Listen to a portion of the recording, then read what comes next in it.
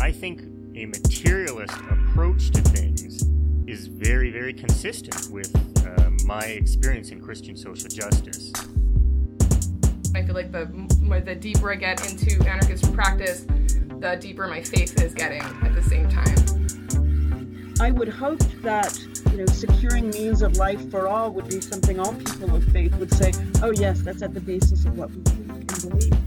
Those who are most marginalized know the most about the true, the good, and the beautiful.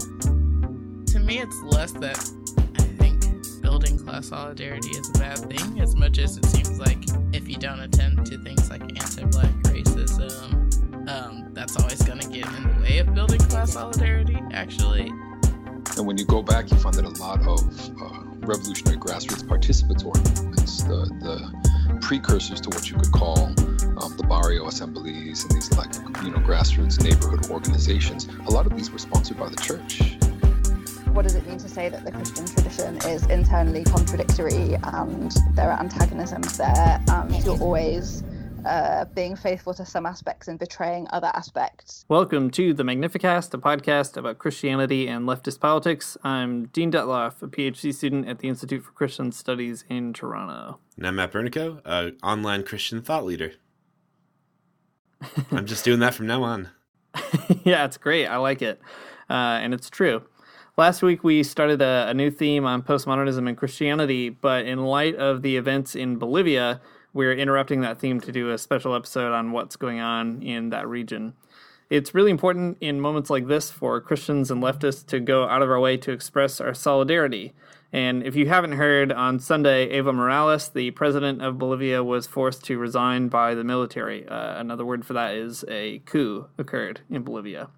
A lot has happened since then, and by the time that this episode airs, a lot more is going to happen, I'm sure. But to learn more for now, and we hope also to help our listeners figure out a way to engage the coup in Bolivia, we talked to Jim Hodgson of the United Church this week. He works with partners in Latin America and the Caribbean, and he has been involved in the region for 30 years. We talked to him in the past about Venezuela, so we appreciated him then, and we appreciate his perspective now. Yeah, Jim's great. He's a great source on Latin America for sure, and he's got that good Christian vibe too, so it's helpful. Well, even since doing this interview, there have been some significant changes. So, for example, Janine Inez Chavez, a politician in Bolivia, declared herself president while carrying a Bible into the palace. Many members of the Bolivian Senate refused to vote to confirm her as president, but she assumed the office anyways. It's weird when all those people who are concerned about things like legal process and rule of law line up behind someone subverting all those things, but there it is. Yeah, with all the news about the coup floating around, I think it's also important to recognize the gains the Morales government made in Bolivia. So not only is Morales the country's first indigenous leader, which is really important for a lot of reasons, but also social reforms under Morales really radically changed the country and moved it in a direction totally different from the direction that was being proposed by one of his predecessors, Carlos Mesa, who was also his opponent in the most recent presidential election. Mesa is his kind of arch nemesis in some ways. Before Morales became president, Mesa was promoting an economy that was devoted to international capital, to international privatization of all kinds of things. Morales, though, and the movement towards socialism, which is the party and the movement that Morales comes out of, they opposed Mesa and demanded the nationalization of hydrocarbons. And it's a pretty dramatic and amazing story. If you ever want to feel kind of excited about the possibility of grassroots socialism, you can read a lot more about that. And it led to Morales being elected in 2005 after Mesa resigned following all of this public pressure. So after that, after Evo is president, the coming years marked a really drastic improvement for Bolivians. And, there's a lot that could be said about that. Lots of stuff about literacy rates and so on. But there's a good summary of this in The Guardian from 2014. And I'm just going to read it right here. According to a report by the Center for Economic and Policy Research in Washington, Bolivia has grown much faster over the last 8 years than any period over the last 3.5 decades. The benefits of such growth have been felt by the Bolivian people under Morales. Poverty has declined by 25%, and extreme poverty has declined by 43%. Social spending has increased by more than 45%, and the minimum wage has increased by 87.7%. And perhaps unsurprisingly, the Economic Commission on Latin America and the Caribbean has praised Bolivia for being one of the few countries that has reduced inequality. So a lot going on there to think about. Yeah, and we should keep thinking about it. We should remember all this history when we start hearing narratives about the coup. There are a lot of stories going around that try to tell a specific narrative about Morales as a person, about the Bolivian government, etc. But it's important to kind of keep the long history in mind when we hear that as well. Things are going to change rapidly in the coming weeks. Like we said earlier, they're going to change by the time this episode goes to air. In the meantime, we'll be following Jim's work, especially in trying to learn more about the situation. We think Christians and leftists have a duty to oppose imperialism and the attempt to roll back all these gains made by marginalized people. There's lots of ways to show solidarity in a time like this. If you live in a city, for example, like I do in Toronto, there's probably a rally going on this week, so you should go to that if you can. And if you can't, or if you don't live in a city, you might consider taking time out of your day to really dig into the history and issues around these events and encourage other people to do the same thing. It might seem like kind of a small thing that you can do, but it's definitely better than nothing, and it's also more than most people are going to do. If you spend any amount of time on social media too, you probably have noticed that there's all kinds of stories and counter stories already flying around. In the midst of these stories, practicing solidarity might be something as simple as urging folks who aren't politically aware to dig into these stories some more.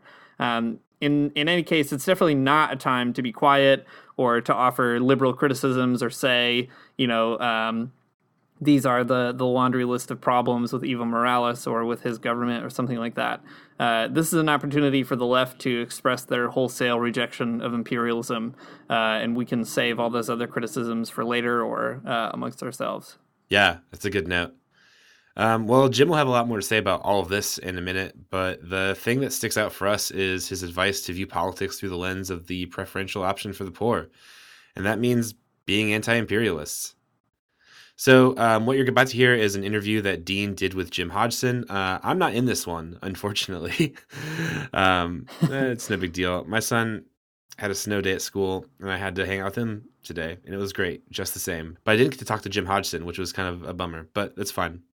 We watched X-Men instead. Pretty good. So anyways, here's Jim and Dean, not the X-Men.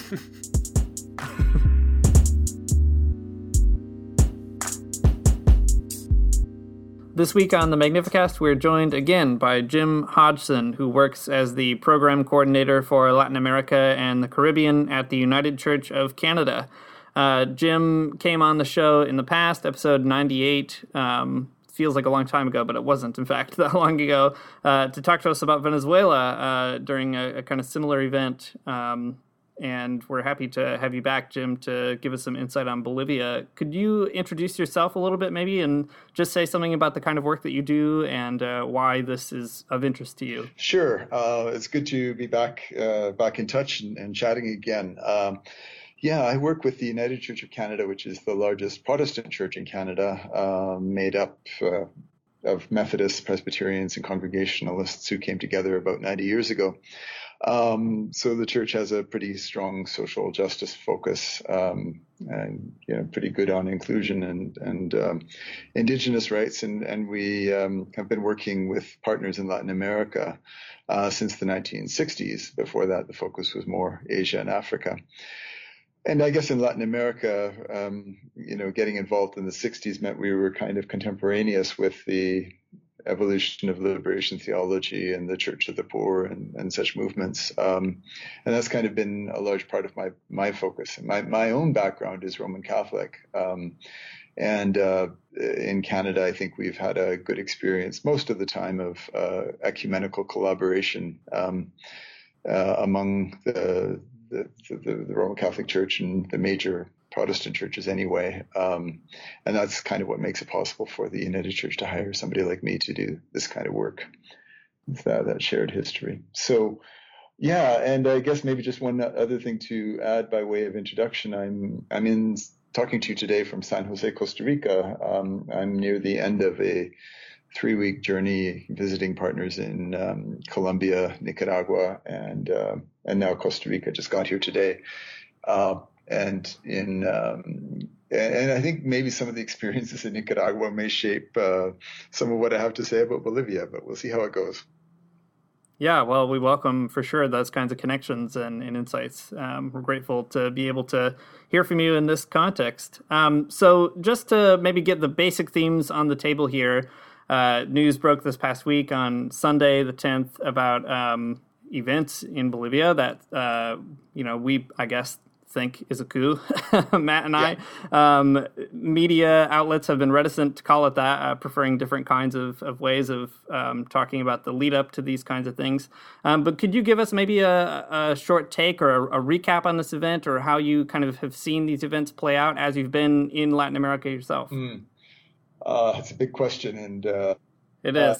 So, I guess the immediate, I'll start with the immediate and then maybe work backwards. And so the immediate things that happened were a general election a couple of weeks ago. The count came in slowly. Evo Morales, the president, indigenous president of Bolivia, running for his third term, was kind of close to reaching a 45% threshold, under which he wouldn't have to do a runoff election against his closest competitor if the closest competitor was further than 20 points back. And so some people thought there would be a runoff, but within hours, as the votes came in from the rural areas, it became clear he was up to about 47%. Now, this is what is disputed by some. They think there's fraud and so on. And Evo Morales tried to be quite transparent, I think, and invited the Organization of American States to come in and sort of do an audit of the count. And the OAS issued a very preliminary report saying, well, there's some problems here. That seemed to be kind of a tipping point, and push came to shove. There were demonstrations, and then an army general on Sunday morning said, "We suggest you leave." And Evo responded, "Well, for the good of the Bolivian people and to avoid violence, I will leave." And so he. This is where, people sometimes say, oh, it's not a coup, he quit. But when the general says, we suggest you leave, it kind of sounds like a threat. So that's where, I kind of come down on the side of it's a coup. And then jumping ahead a bit, now the test is what kind of interim government emerges. So far they seem to be having trouble putting something together. It's Tuesday now. And then how soon will there be new elections? And then under new elections, can Morales himself participate? Can his party, the MAS, the Movement Towards Socialism, can they participate? So that's kind of like the recent, the most recent set of events. I guess. Yeah, that's great. Yeah, and there's deeper background I can go into about ecological issues and indigenous issues and all that stuff. Yeah, we'll get to that for sure. But that helps us get kind of the immediate backdrop on the table here. And we should note too that Evo Morales has gone to Mexico on asylum now. I just read that recently too. Yeah, right. Yeah, so as we think about these kinds of things, you've suggested, and I think this is really helpful, that an important framework for looking at politics in Latin America and these events in particular in Bolivia is the preferential option for the poor, a concept that comes from liberation theology. What do you think that means, and why is that a helpful way to contextualize what's going on? I think for many of us who've worked in Latin America, the option for the poor, the preferential option for the poor, is kind of a way of looking at issues, as you say. Who benefits, who loses, while we're waiting for the what we all hope for, perfect democracy or, social, some sort of 21st century socialism with a human face and social justice and voices for all, or a reshaping of power, whatever, seems to me wise not to make things worse for the people for whom, or among whom, or with whom you have sided and who your allies are. So what do I mean by that? I think in these skirmishes, I guess, of the left in power, Cuba, Venezuela, Bolivia, Nicaragua, yes, there are real issues in each of those situations that I think everybody is open to talking about. But when you hitch your environmental wagon or your indigenous rights wagon to the to U.S.-led imperialism or the Chamber of Commerce or mining companies or what have you, you're going to run into trouble. So I've just come from Nicaragua to Costa Rica, and I think that what happened in Nicaragua may help us understand a bit of what happened in Venezuela. Yeah, please. Yeah, so in Nicaragua, in 2018, students began protesting, really over something a little odd for students to be protesting, the changing of pension arrangements. You know, when I was 18 or 20, I wasn't quite sure what a pension was, but I wouldn't have any assurance that I would ever benefit from one. But anyway, so and then it kind of ended up in this alliance, the students together with the Chamber of Commerce, with the feminists, some of the feminist organizations, some of the LGBT organizations, some farmers groups, and it was I think a very strange kind of alliance, and so the uprising happened in April, went on for several months. There was violence on both sides, I'm convinced, from the government and from the opposition.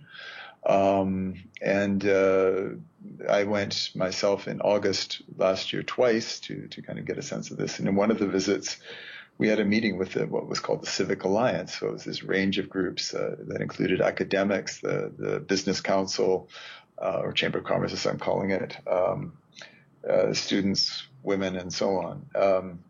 And what made me sad was that the Civic Alliance was absolutely unwilling to say with any clarity but what they hoped for. I mean, they wanted the president, Daniel Ortega, and his wife, Rosario Murillo, gone. But beyond that, they had no platform.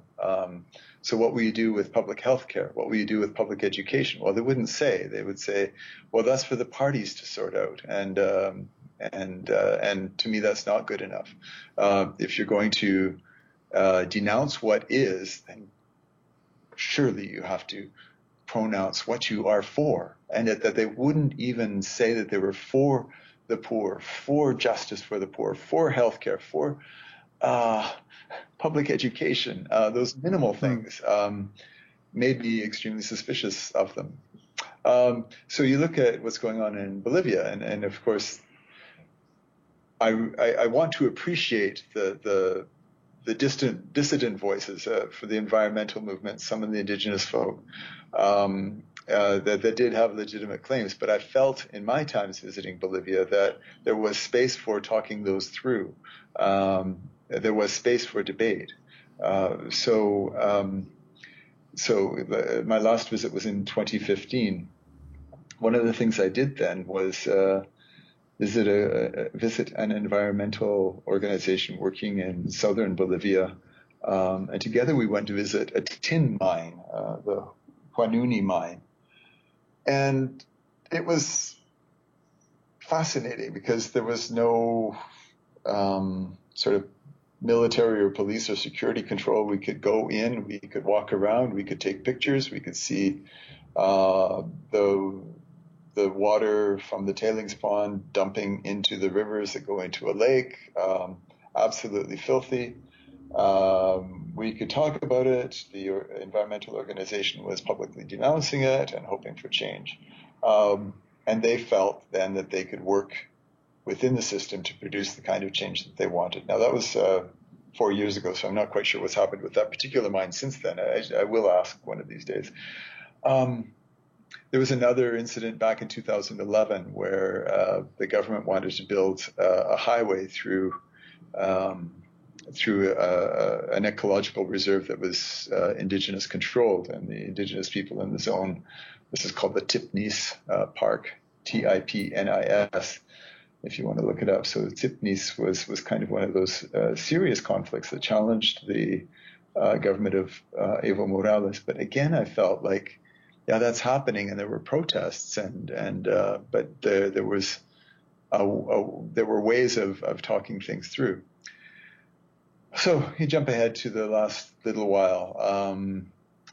Maybe another critique that has some merit is that the Evo Morales government, like the Ortega government in Nicaragua, has just outlived its welcome.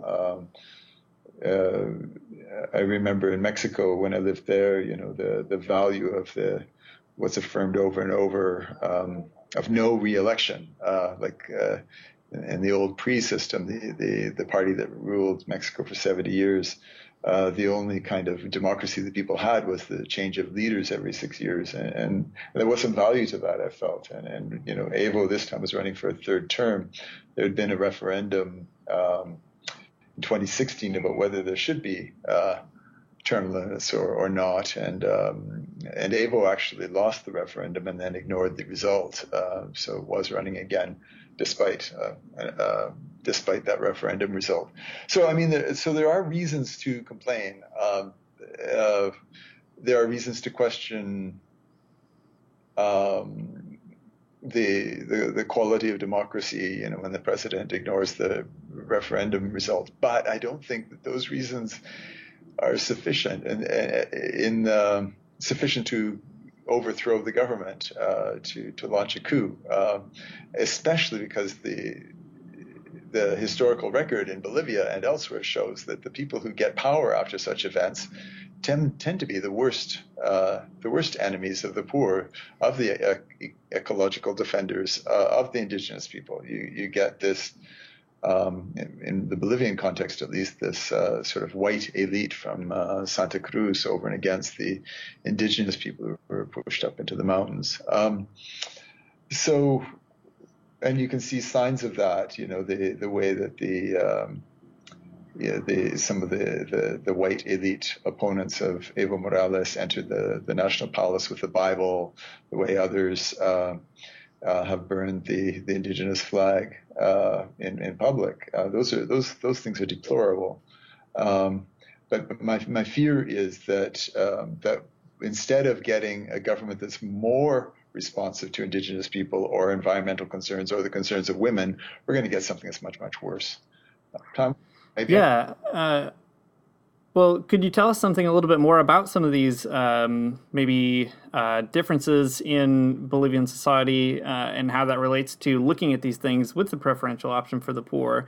You just mentioned this contrast between the white elite and indigenous people who are in the mountains and this sort of thing. How do sort of race and class come together maybe in the movement towards socialism and how it is trying to give a voice to these groups? And how do those two things come together or not come together in the opposition toward that thing? Do you have any sense of on the ground how these two groups kind of shake out? Yeah, it's again, being far away from Bolivia right now, so I'm watching some of the same things you may be. Also reading media from the area in Spanish. Maybe that would be a difference. So if you look back at Bolivian history, it's always been a struggle between a wealthy minority, which is lighter skinned, and the much larger indigenous or sometimes mestizo peasant population.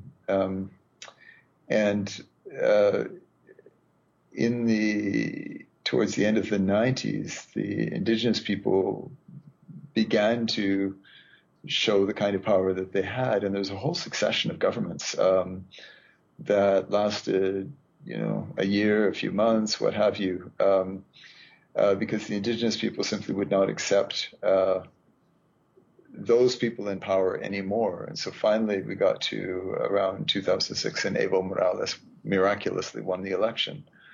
And then things changed. There was a stable government. There was a government that tried to use the resources of the nation for the benefit of everyone and not just the elite, not just themselves. And I think for the most part did a very good job.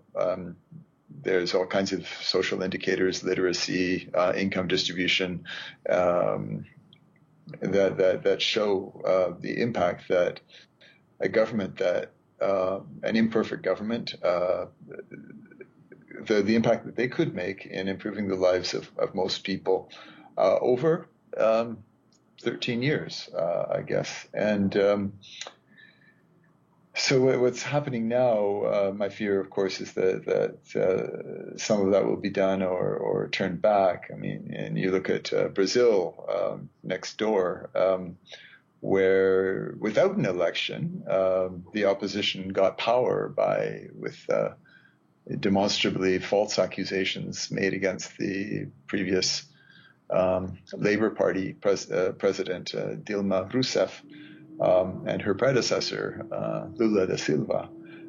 So the right got power without an election and then set out to undercut, overturn every bit of socially progressive legislation that had been passed in the previous decade. So that's the I think it's important to remember that Evo Morales is the first indigenous president of any country in South America, only the second in all of Latin America, the first being Benito Juarez in Mexico in the mid-19th century.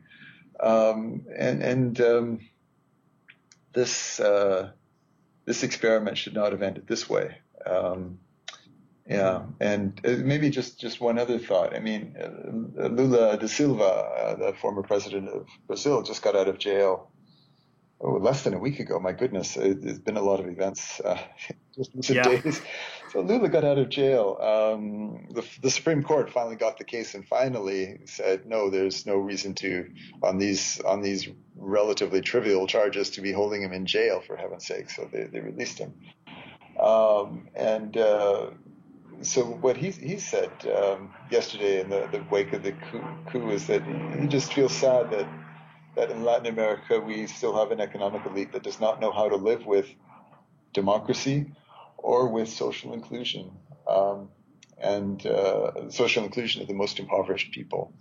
And I think that's the key. So, he didn't even say it as strongly as I would. If he said that the elite can't live with social inclusion of the most impoverished people, they certainly can't live with the poor people in power. And I think that's a lesson that I've been learning and relearning over and over in the 35 years that I've spent in Latin America. It goes back to the struggles in the 80s in Central America, the Sandinista revolution, and everything that the United States did then with the Contras and everything else to subvert the Sandinista government then, and then the resources that they invested in defeating the guerrilla movements in El Salvador and Guatemala. So we've got peace supposedly in Central America, peace at the point of a gun, a U.S. gun. But look where the refugees are coming from, where the flow of migrants to the U.S. border. Where are they coming from? Those countries that the United States refused to allow change to occur in. And that this, what in our option for the poor, standing with the poor in trying to perceive things from the perspective of the poor now I think broadly understood, not just people who are poor economically, but also impoverished because of their lack of access to power. So women, LGBT people, indigenous people, Afro-Hondurans, among others, the indigenous Bolivia. Yeah. I mean, you when we had you back on, earlier to talk about Venezuela, you were talking about this too, and I thought that was such a good point to sort of drive home that when the previously excluded people in a social order get power, that can be seen as a dangerous thing. This might seem like sort of an obvious question, but I'd love to hear you talk more about that. In the early 21st century, and then at the tail end of the 20th century, as you were saying, in Nicaragua, there were a number of sort of new progressive and somewhat socialist, in different ways, governments that popped up kind of within just a few decades all over, it seemed. So some people refer to that as the pink tide. There are other names or analytics. And I guess we're curious to hear why do you think that wealthy nations outside of Latin America don't want that to happen, or that they're trying to sort of support opposition to it within these countries? What is so threatening about redistributing income or giving indigenous people a place in authority or something like that? Yeah, I mean, I think it's an excellent question, and I think it's part of you can ask the same question in the United States or Canada about racism. Why is there such persistent refusal to, in the U.S. context, extending voting rights to everyone without barriers, like the identification or restricting access to voting booths and all that stuff? Well, it's racism. Why is there racism? It's just stupid. But some people evidently feel that the power that they have has to be held on to at all costs. On a bigger scale, the corporations want access to resources in Bolivia, in Venezuela too. Those would be the two biggest factors, I think, in the external opposition to the governments of Bolivia and Venezuela. So what also, and it has to be admitted, the Venezuelan government and the Bolivian government didn't make a lot of progress breaking away from the dependence on resource extraction. And that's something I was looking for and hoped for, and some other people, like there's a writer whose name is Pablo Salon, a Bolivian, who was part of the government for a time. That was what he hoped for too, and it didn't happen. So he eventually left the government and became one of those external critics. But at the same time, my goodness, Bolivia, when Morales came in, there were these treaty obligations, export obligations that the country had to Argentina and Brazil. It had to export certain quantities of natural gas to Argentina or Brazil, or they'd be in trouble. And that was part of the backdrop to that Tipnis conflict that I mentioned before. Was so unless you break the deals or negotiate a new deal, then you're kind of stuck in this dependence role, and you don't have a whole lot of resources to play with in experimenting with alternatives. I think something people always forget is the shape of the Latin American economies, the shape of the economies in the Americas. And a couple of years ago, I heard somebody say that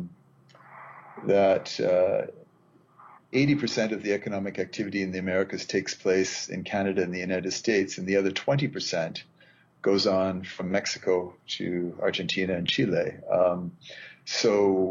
We're not talking about level playing fields at all when we talk about economic justice or redistribution or alternatives to resource extraction. That a whole lot of investment is required in Bolivia or Venezuela or Mexico to change the economic dependence on oil, gas, and minerals.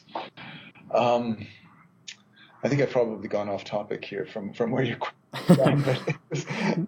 Yeah, no, that's good. That's great. I mean, I had hoped to ask you a bit more about that piece of the story too. So happy to have that.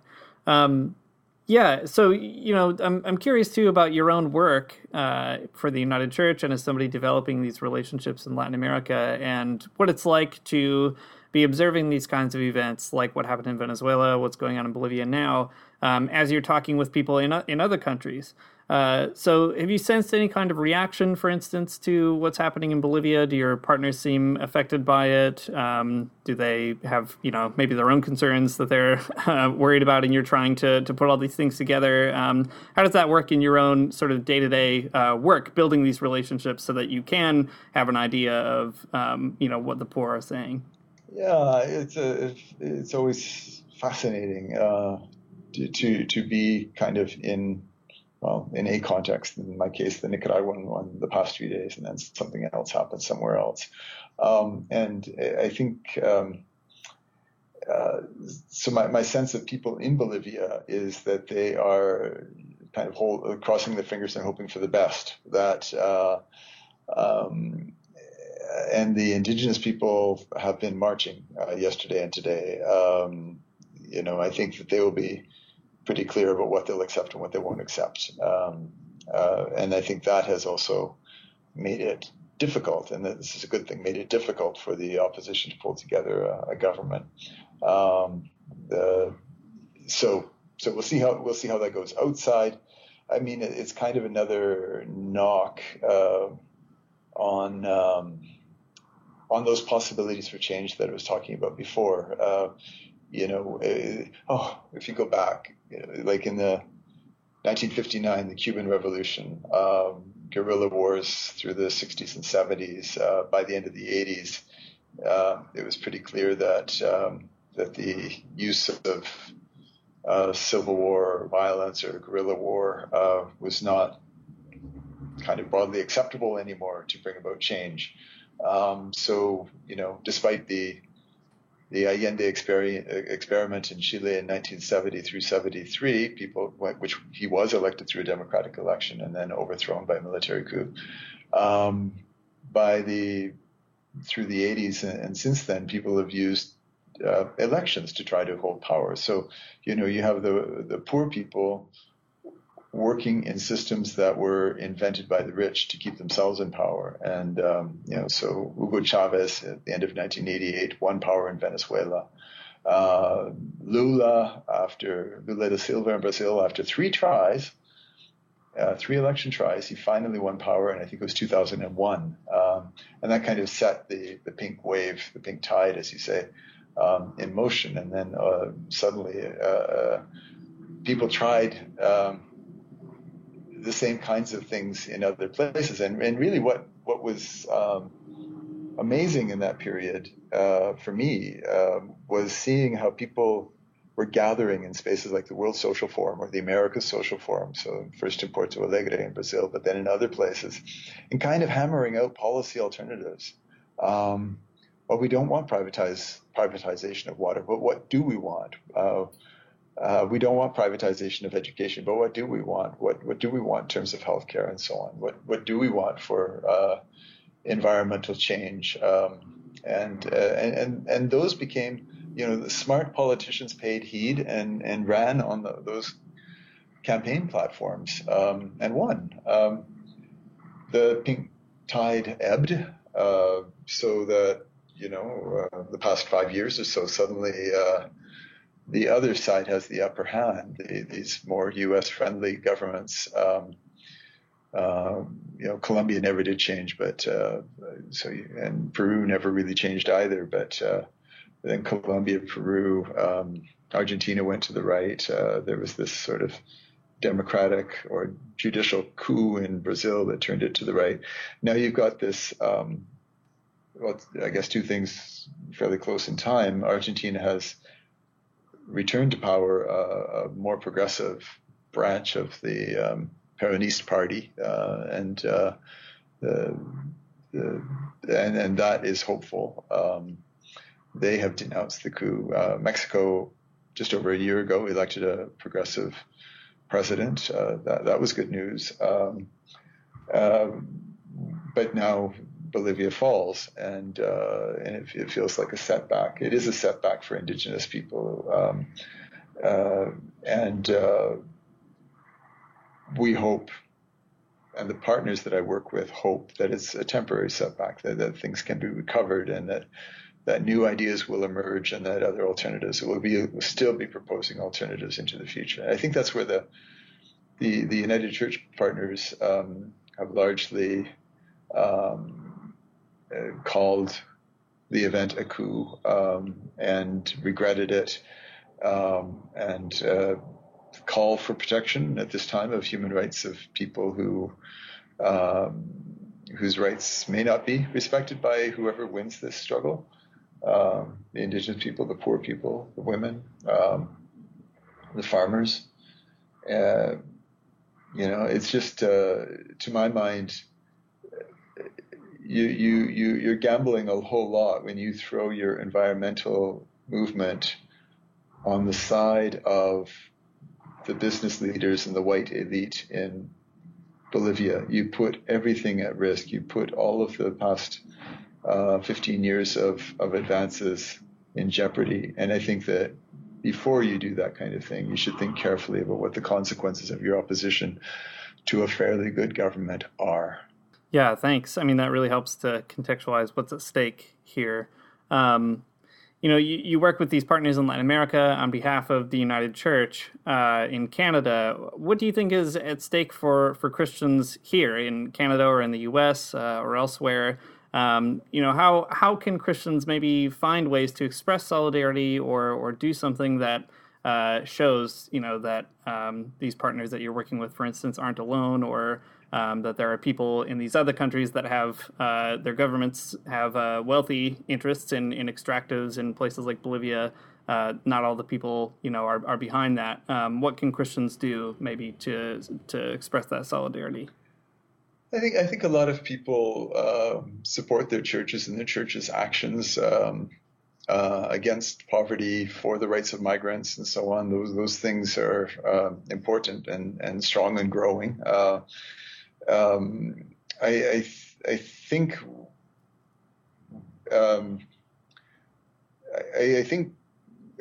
having a clearer political analysis helps. It's always seemed to me that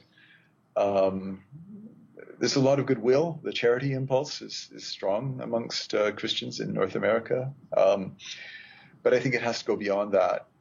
It even has to go beyond kind of a development model. It's not just about, these people are suffering from underdevelopment, therefore they must have development. Development is this complex thing that is, kind of popular both with capitalists and with Marxists. You build hydroelectric dams and think you've got development. But I think what the Bolivian experience was trying to say to us was, we want education and we want healthcare and we want participation, and the only way we can afford to pay for those things is to continue in this resource dependency mode. I think we need to develop our political lens. So in the United Church a few years ago, almost a decade ago now, we began trying to work with people around the concept of empire. Not quite saying imperialism, but certainly around empire. Like, who has power? How is power used? What kinds of power are we talking about? Economic power, political power. Power, I think we were learning, is always oppressive, colonial, patriarchal. How do we name that and see who benefits and who loses, and what can be done to change that? I must say, it's an uphill struggle for me working in the United Church. I feel like when I say the kinds of things I'm saying to you today, I sometimes offend people who would rather I only talk about, projects or development in a narrow sense, or charity. But I think that the times demand of us, the gospel demands of us a stronger commitment. So that, and so what I see hopeful in the so-called pink wave is like people trying to use politics for what politics should be used for, the common good, working out issues in public ways, debating issues, trying to reimagine power so that it's not used over and against other people, but rather used to serve the people who most marginalized. I love the Zapatista phrase from Chiapas in Mexico, mandar obedeciendo, to rule by obedience to the people. That puts a pretty heavy responsibility on politicians to be listening to the people, so that they're always obeying the people. But it also puts a weight on people to be educated about the issues that they're wrestling with. Like you can't go into, as people in Ontario did a year ago, or people in the United States did in 2016, sort of thinking by throwing out the old gang, you'll get something better. You don't. You in both cases, in the province of Ontario in Canada and then the United States, by throwing out the old gang, you got something much worse. And that has an impact on the people, hopefully we care about the most. Mm-hmm.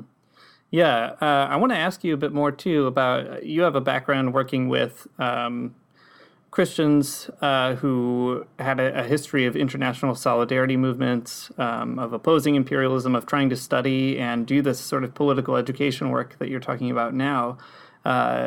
As younger Christians, Matt and I both trying to find our way in all of that, it can be difficult to find connections and to find these kinds of groups. And much of what we find is, from the 70s and 80s and 90s. Do you have any advice, given your own participation in those kinds of movements? What is sort of useful in building those kind of solidarity links? What kind of power can Christians leverage on behalf of the poor in their own countries and people around the world? I think there's kind of two levels of answering that. I think one of the things that happened in the because of the emergence of liberation theology and these progressive social movements and the concept of the Church of the Poor and so on in the 60s, 70s, and 80s was that it resulted in a backlash. So the Pope John Paul and then Cardinal Ratzinger, later Pope Benedict, blasted back. And I think that some people who had been part of those faith-based efforts for change and saw potential in working through church spaces gave up and left, or put their energy into other sort of civil society kinds of movements. And so, I look around at the people I was working with in the 80s and who's around me still. Yeah, there's some, but others have gone on to other things. Sometimes people maybe found a different church to do their work in. In my case, Roman Catholic. That's my spirituality, my kind of preferred whatever worship style anyway.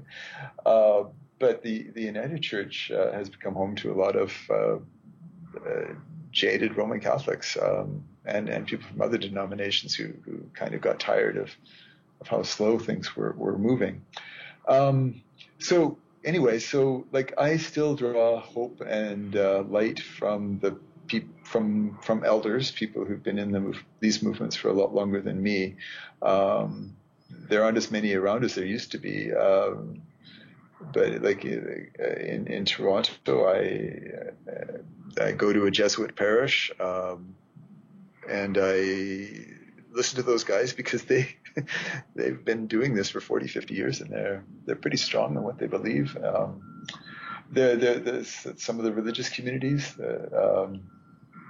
also, and then I think at the same time, sort of carry those ideas or that spirituality of struggle, that spirituality of justice, into work in other circles. So the ecological movement, indigenous rights circles,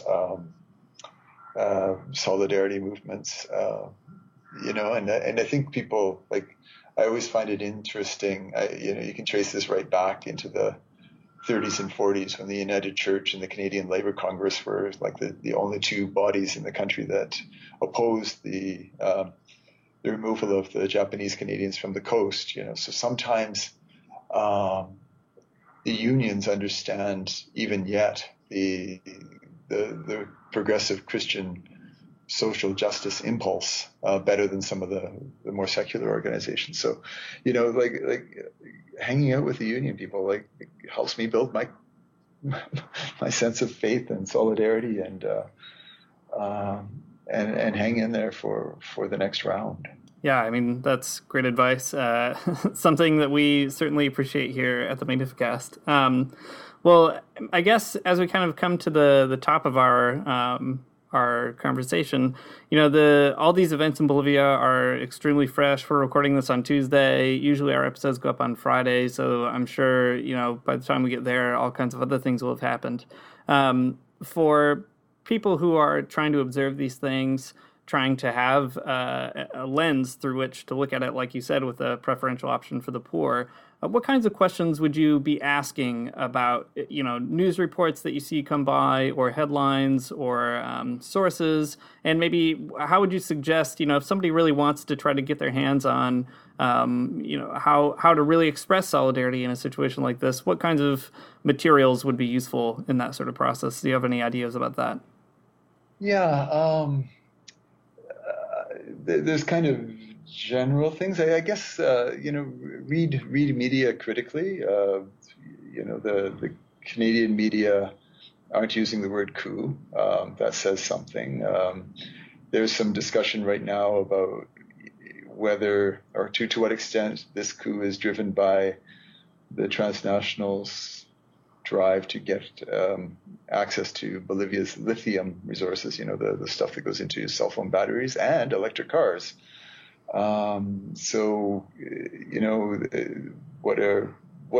What role do those sort of big economic issues and the big economic power issues have in all of this? A good source for me is an organization in the United States, CEPR. And I've forgotten what the first C is, but it's about economic policy and research.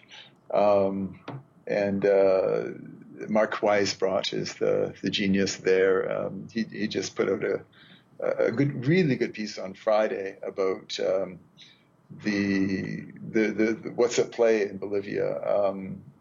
I find Mark always insightful and usually spot on. And I think, and I think those of us who've kind of said, well, yeah, I think it's a coup and I think it's illegitimate, and I really wish that Evo had been allowed to claim victory and continue in power. At the same time, I think there's an occasion for us all to listen a bit to debates on the left and hear the voices of those who are asking questions about how does the left renew itself? How do you over time avoid situations where somebody who was a good leader in a particular moment is still there 15 years or 30 years later, and what can be done to sort of renew generational leadership, avoid holding on too long, avoid personalizing issues. We shouldn't be electing, it's true, we shouldn't be electing leaders for life. Power is to serve. And so don't dismiss the voices that may not have agreed with in their strategic choice for opting for the Chamber of Commerce in this instance, but at the same time had some good questions to ask. So take the question seriously, even while you wish that this had gone some other way. And then I think we also have to really watch in the days ahead what does happen with human rights, what does happen to the people who were solid supporters of Evo Morales. Will their lives be endangered because of that? What happens to the indigenous people more broadly? Yeah, we'll definitely be on the lookout for that. As a final question to put it to you, you've already suggested some things about this and circled around it and talked about it a bit too. But just putting it simply, I suppose, what's the Christian responsibility in a political moment like this? What are Christians supposed to do or called to do? And what do you wish that you saw more of them doing? You're fighting these uphill battles sometimes in the United Church. what do you hope that that church, the rest of us who call ourselves Christians, would do in a moment like this? Well, I guess stand with the most vulnerable, stand with the poor. I think again, people will choose their fights, and I rejoice in that. So many people are noticing what's going on the U.S.-Mexico border and denouncing it and doing what they can to shed light on the migrant experience and the refugee situations. There've been kind of consistent visits of solidarity, consistent call-outs about what's going on, and I think that over time is changing people. But on these other kinds of issues, the political issues further away, do some reading, ask some questions, write to me if you want, and or phone me. And it's so what I hope people would do is stand with the poor, stand with the people who are most abused and most subject to abuse. It's like an option for the poor isn't sort of saying, I will stand with the poor no matter what, like a blind ideological position. It's sort of saying, well, I will read and listen and hear. And when in doubt, stand with the poor, stand with the people who are marginalized, stand with the people who benefit the least. Denounce those who benefit the most. Try to encourage dialogue and try to encourage mutual understanding. Try to hear from each other, but know that we've got to keep on pressing power, so the power will change, so that it does serve the people rather than the other way around. That's great. I can also attest that if you do write to Jim Hodgson, he will write you back. So grateful for that. Jim, we're so thankful for all the work that you're doing. Thankful too to be able to have you on this episode of the podcast and get a little insight from you. And we wish you all the best as you wrap up these visits in Costa Rica now, and look forward to hearing too what happens with all of that once you've processed it and come back. Thanks, Dean. I love what you do, and I love the Magnificast. Keep up the good work.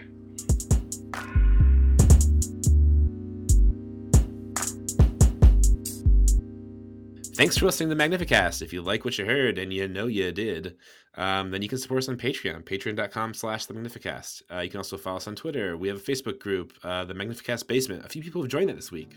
What's up, you basement people? Yeah, cool. The intro music is from Amari Armstrong, and the outro music is, as always, by The Illogical Spoon. So, we'll see you next week. I wanna get up for church in the morning, souls alive. Heaven come to earth and there won't be no church. We'll meet down by the riverside. There we'll swim with all creation. Never get tired, never bored. Don't worry, someday there'll be no dam between us and our Lord.